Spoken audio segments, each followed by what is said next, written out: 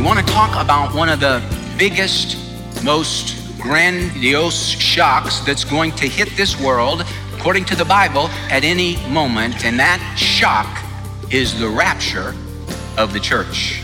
A doctrine that is taught in the Word of God. But lots of questions concerning the second coming of Christ. Well, the Thessalonians had questions concerning the coming of the Lord. You and I have questions concerning the coming of the Lord. So today we want to look at 4 key questions regarding this coming of the Lord that we know as the rapture. There is truth, there is truth, there is love, there is hope that you always dreamed of. He can heal every scar, with real truth, real love, real hope from his heart. Do you have questions about what it means to be raptured? Today on From His Heart with Pastor Jeff Schreve, he'll highlight key scriptures that reveal the truth about what Christ has in store for his bride, the church, and that he really is coming back for her soon, just as he promised.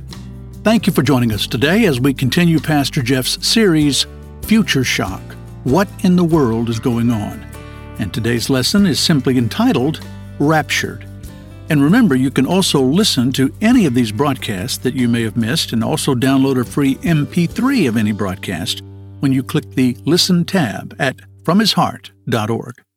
Open your Bible to 1 Thessalonians now as Pastor Jeff explains how we can be sure to be raptured. Now, the second coming of Christ is a key doctrine in the Bible. It's talked about in the Old Testament, it's talked about in the New Testament.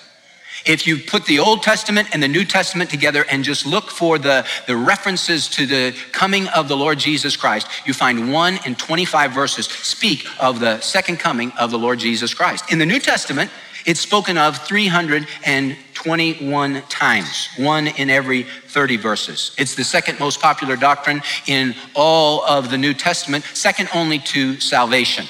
All Bible writers in the New Testament, the 9 who wrote in the New Testament by inspiration of the Holy Spirit, speak of the second coming of Christ.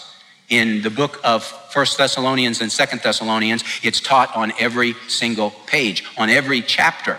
It's a very, very important doctrine, but lots of us have questions about it, questions concerning the second coming of Christ. Well, the Thessalonians had questions too. They were asking Paul. They were concerned about their loved ones, and they were thinking with their loved ones who had died, I guess they're going to miss this thing called the rapture of the church. So that is what Paul is referencing when he writes in 1 Thessalonians chapter 4. I'll begin reading in verse 13. He says this, "But we do not want you to be uninformed, brethren." We don't want you to be unaware. We don't want you to be ignorant about these things, about those who are asleep. Asleep is the Bible word for people who have died in the Lord. We don't want you to be uninformed about those who are asleep, that you may not grieve as do the rest who have no hope. Now, we grieve when one of our loved ones who's a Christian dies, but we don't grieve as the unbelieving world does, because they have no hope of the afterlife. So we don't grieve as those who have no hope. For if we believe, verse 14, that Jesus died and rose again, even so God will bring with him those who have fallen asleep in Jesus. For this we say to you by the word of the Lord, that we who are alive and remain until the coming of the Lord shall not precede those who have fallen asleep. For the Lord himself will descend from heaven with a shout, with the voice of the archangel, and with the trumpet of God, and the dead in Christ shall rise first. Then we who are alive and remain shall be caught up together with them in the clouds to meet the Lord in the air, and thus we shall always be with the Lord. Therefore, comfort one another with these words. The Thessalonians had questions concerning the coming of the Lord. You and I have questions concerning the coming of the Lord. So today we want to look at 4 key questions regarding this coming of the Lord that we know as the rapture. Question number 1, very basic question. What is the rapture? What is the rapture? Well, look at it again in verses 16 and 17. For the Lord himself, he doesn't send an entourage of angels. The Lord himself will descend from heaven with a shout, with the voice of the archangel. The only archangel that is mentioned in the Bible specifically is Michael. He'll descend with a shout, with the voice of the archangel, and with the trumpet of God. Trumpets were used in the Bible to signify a meeting with God, used in the Old Testament that way. And the dead in Christ shall rise first. Then we who are alive and remain shall be caught up together with them in the clouds to meet the Lord in the air. And thus we shall always be with the Lord. What is the rapture? The rapture is the secret coming of the Lord in the air. Now I say it's the secret coming. When the Bible talks about the second coming of Christ, I believe, as do many other Bible scholars believe, that speaks of two events. There's the secret coming and the second coming. There is the rapture and there is the return of Christ. When the Lord comes in the air and we're gathered up to him in the air, that's the secret coming. That's the coming in the clouds. When the Bible talks about in the Old Testament book of Zechariah, when the Lord returns at the second coming, he plants his feet on the Mount of Olives. He comes at the battle of Armageddon in Revelation chapter 19. Very clear, he comes to the earth. The difference being at the rapture, he comes for his own, and at the return, he comes with his own. It says in Revelation 19 that when the Lord comes back, he's riding a white horse, and he has armies with him riding white horses who have been washed clean. That speaks of his own, his bride. So the rapture is the secret coming of the Lord, and in the air is important. Secondly, the rapture is the catching away of the bride of Christ. Now, some people have said this concerning the rapture. They say, well, you know what? The word rapture isn't even in the Bible. Some of you guys, you make a whole doctrine out of something that's not even mentioned in the Bible. You do a search on any kind of Bible program and try and come up with the word rapture, you're not going to find it. That's true. The word rapture is not used in the Bible. The word that's used in the Bible is the Greek word harpazo. It's translated in verse 17, shall be caught up together. It's translated caught up. Harpazo means to snatch away. It means to seize with force. It's kind of the picture, and the Lord even furthers this by saying he's going to come like a thief in the night. Harpazo is the picture of a thief coming and snatching away the jewels. He doesn't do it slowly, he does it quickly. And the scripture says that in a moment, in the twinkling of an eye, at the last trump, it's going to happen just like that. The church of the Lord Jesus Christ, the bride of the Lord Jesus Christ, snatched away. Harpazo. Harpazo is translated in the Latin translation of the Bible that Jerome spent so many years translating the Hebrew and the Greek into Latin in the late 300s AD. He translated the word rapti. Rapti in Latin is harpazo in Greek. It means to steal away, to seize away, to take by force. We get from the word rapti in Latin the word rapture. Rapture. So if you don't like the term rapture, then you can go with catching away or seizing away or rapti or harpazo, whatever you want to do. I'm going to stick with rapture because it's just easier to remember. But it is the catching away of the bride of Christ. That's what the Lord is going to do. He's going to take away his bride. And it is the blessed hope and the comfort of all believers. This idea that the Lord is going to come, Paul had told the Thessalonians about this. And he said in chapter 1, he was talking about their faith, and he said, I'm so impressed with your faith, how you turned from idols to serve the living and true God, and then you're waiting for his Son to appear, who will deliver us from the wrath that is to come. That's a good description of what the Christian life is like. You turn away from your sin, your idols, whatever they were, and you turn to the Lord, you repent and believe on Jesus, and then you begin serving the living and true God. And while you're serving God, always in the forefront of your mind is the fact that Jesus Christ is coming again. He's coming again for me. And it is a comfort, because Paul said in verse 18, therefore comfort one another with these words. Encourage one another with these words. Hey, are you down and discouraged? You think about the fact that the Lord is coming again. And he's coming for me. It's a word of comfort. Titus uses the term blessed hope. We're to be looking for the blessed hope. And he says the appearing of the glory of our great God and Savior, Christ Jesus. Hey, incidentally, if anybody ever tells you that Jesus Christ is not God and the Bible doesn't ever declare him God, go to Titus chapter 2, verse 13. The glory of our great God and Savior. Who's our great God and Savior? Jesus Christ. That's our great God and Savior. But here's the point. Idea of the rapture, what is it? It's the Lord coming in the clouds to call us in a moment, in the twinkling of an eye, to snatch away his church, his bride, to himself. In John chapter 13, Jesus told his disciples some bad news. He said, guys, it's at the Last Supper. He said, guys, I'm going away. They said, you're going away? What do you mean you're going away? I'm going away. It's to your advantage that I go away. They're like, no way is it to our advantage that you go away. Look at Jesus, we want you to stay here. No, I'm gonna go away. And then in chapter 14, because they were so forlorn, he said, let not your hearts be troubled. Believe in God, believe also in me. In my Father's house, there are many dwelling places. If it were not so, I would have told you, for I go to prepare a place for you. And if I go and prepare a place for you, I will come again and receive you to myself, that where I am, there you may be also. Now, those were words of comfort that he gave to his disciples. And it's a picture in that passage in John 14, 1-3. It's a picture of the Jewish wedding ceremony.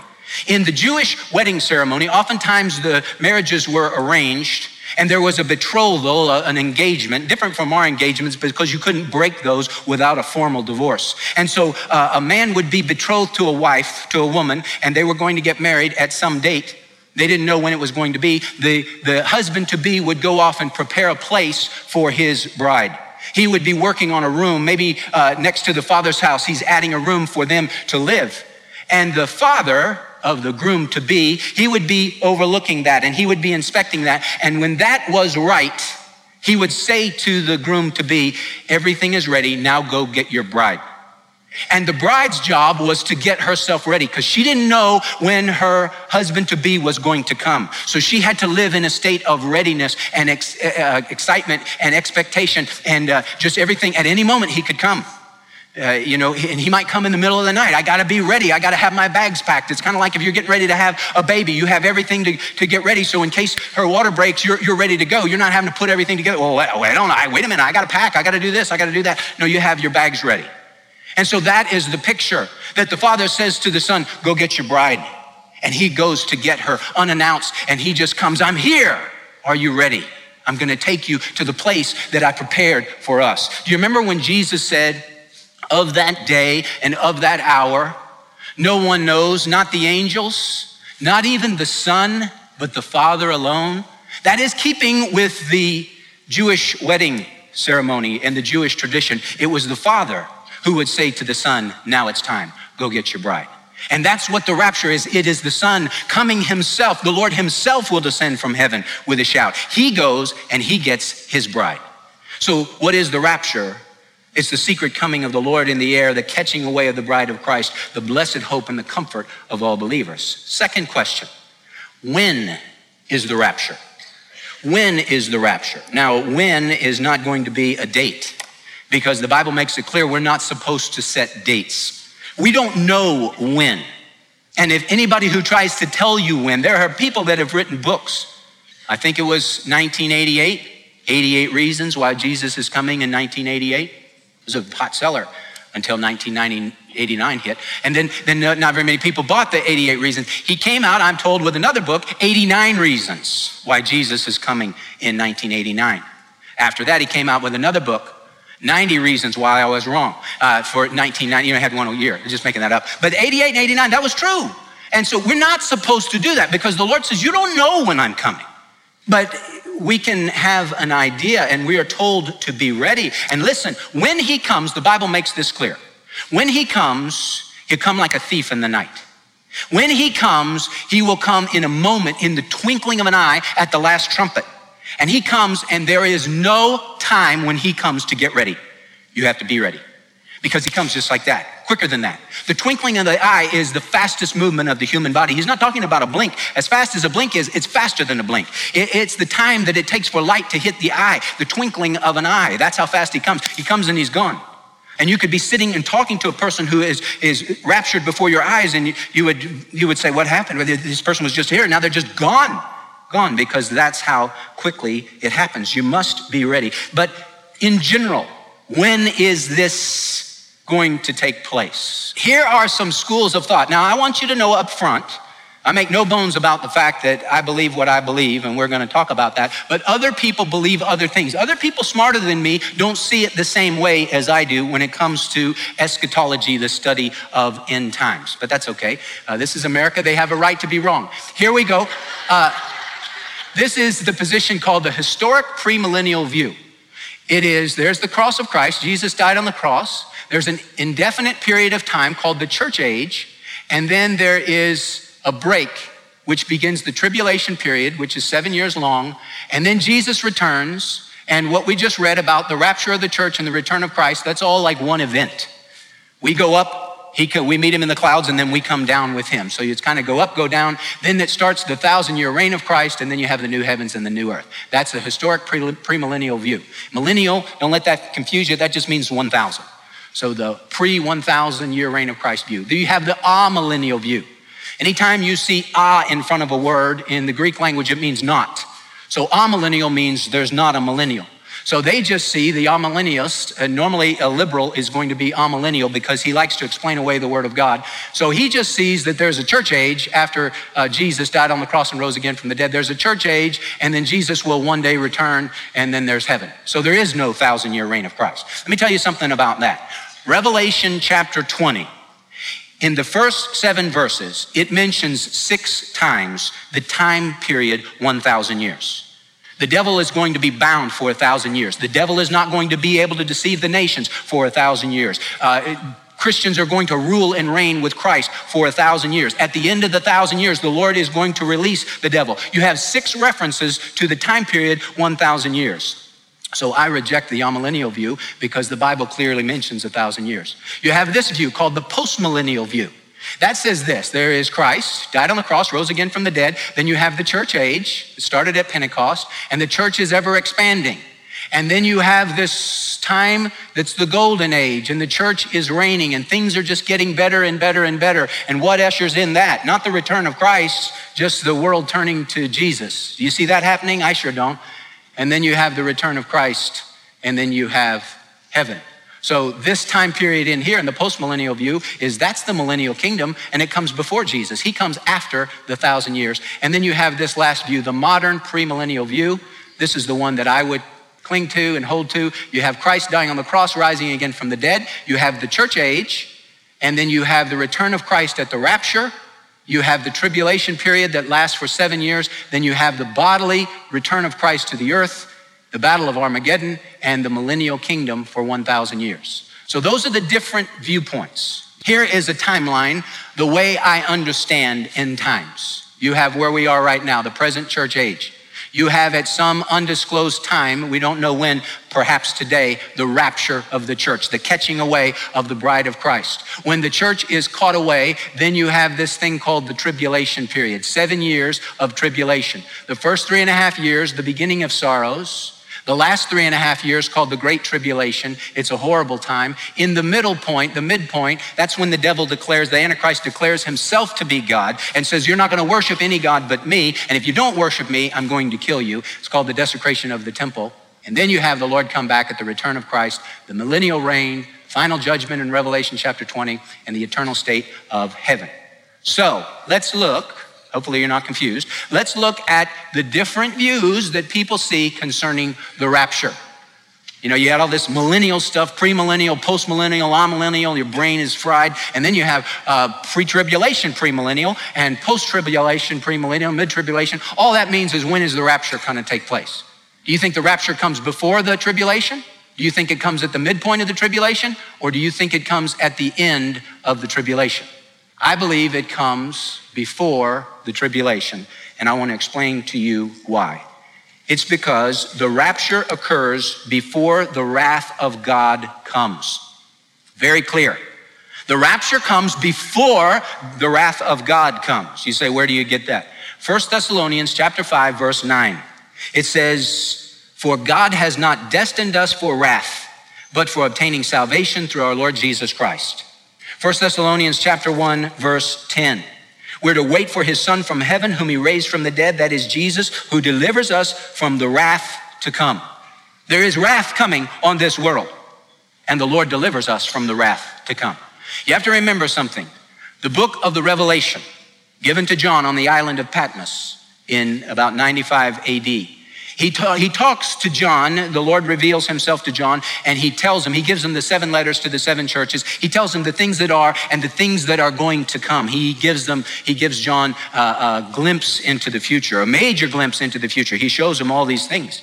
Now, if you'll notice, as you read Revelation, the church is mentioned in Revelation chapter 1, Revelation chapter 2, and Revelation chapter 3. The church is mentioned 17 times in those 3 chapters. Then you hit Revelation chapter 4, verse 1, and John says, and I heard a voice of someone speaking to me with the sound of a trumpet, and he said, come up here. And he was caught up into the heaven. And then he starts to see things in heaven. And then in Revelation chapter 6, we are introduced to judgment. And it comes in the form of first seals. The Lord Jesus is handed a scroll, and the scroll is sealed with wax. And every time he has to pop a seal and open up the scroll a little more, and then it's sealed with wax again, and so he has to pop another seal to open it. And every time he opens a seal, he reads of judgment coming. And you go through all these seals, and they're terrible. They're war, and they're famine, and they're terror, and the coming of the Antichrist. That's the first seal. And so all these things. And then you hit the seventh seal and you think, oh, we must be done. The seventh seal, he pops it open and it's 7 trumpets. And it's 7 trumpets of judgment. And everything, it keeps getting worse and worse. And the 7th trumpet of judgment is 7 bowls of judgment. And from Revelation chapter 6 to Revelation chapter 18, all you read about is the wrath of God being poured out on this world. And the people understand in Revelation chapter 6 what's going on, because they say when the 6th seal is broken and there is an earthquake and the mountains move out of their places and the people cry out and they go into the mountains and they hide out in the caves and they say these words, fall on us and hide us from the presence of the one who sits on the throne and from the wrath of the Lamb, for the day of the wrath has come, and who is able to stand? Revelation chapter 6, those people know this is wrath coming from God. And the scripture says when the 7th bowl is poured out upon the earth, it is done, that the wrath of God is now completed. Well, the Lord comes to save us from the wrath that is to come. He hasn't destined us for wrath, but for obtaining salvation through our Lord Jesus Christ. The church is the bride of Christ. What kind of a husband beats up his bride before he takes her to the wedding? I mean, that would be a crazy kind of deal. No, the Lord takes out his bride before the wrath comes, because it's clear that it comes, the rapture occurs before the wrath of God comes. And secondly, the rapture occurs before the revealing of the Antichrist comes.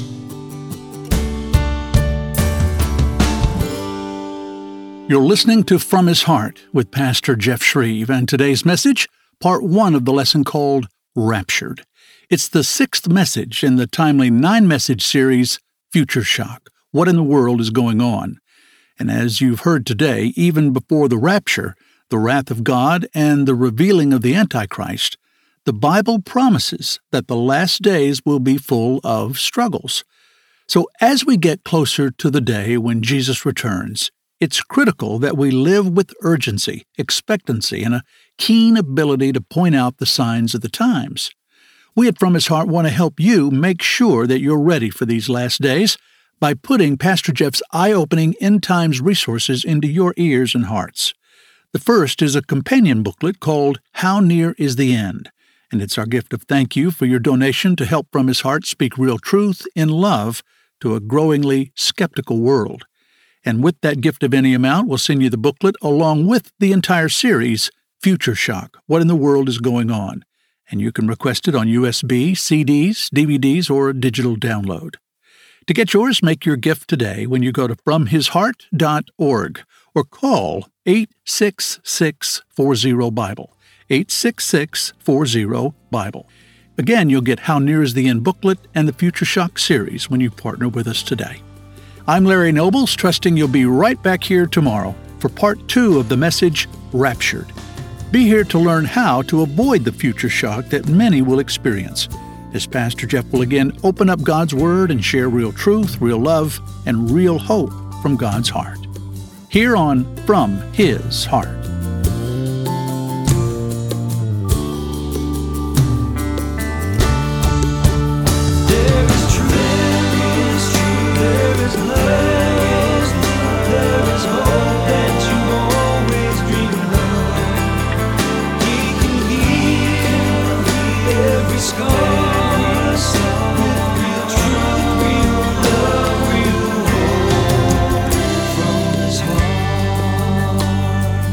From His Heart is the listener-supported broadcast ministry of Dr. Jeff Schreve, speaking the truth in love to a lost and a hurting world.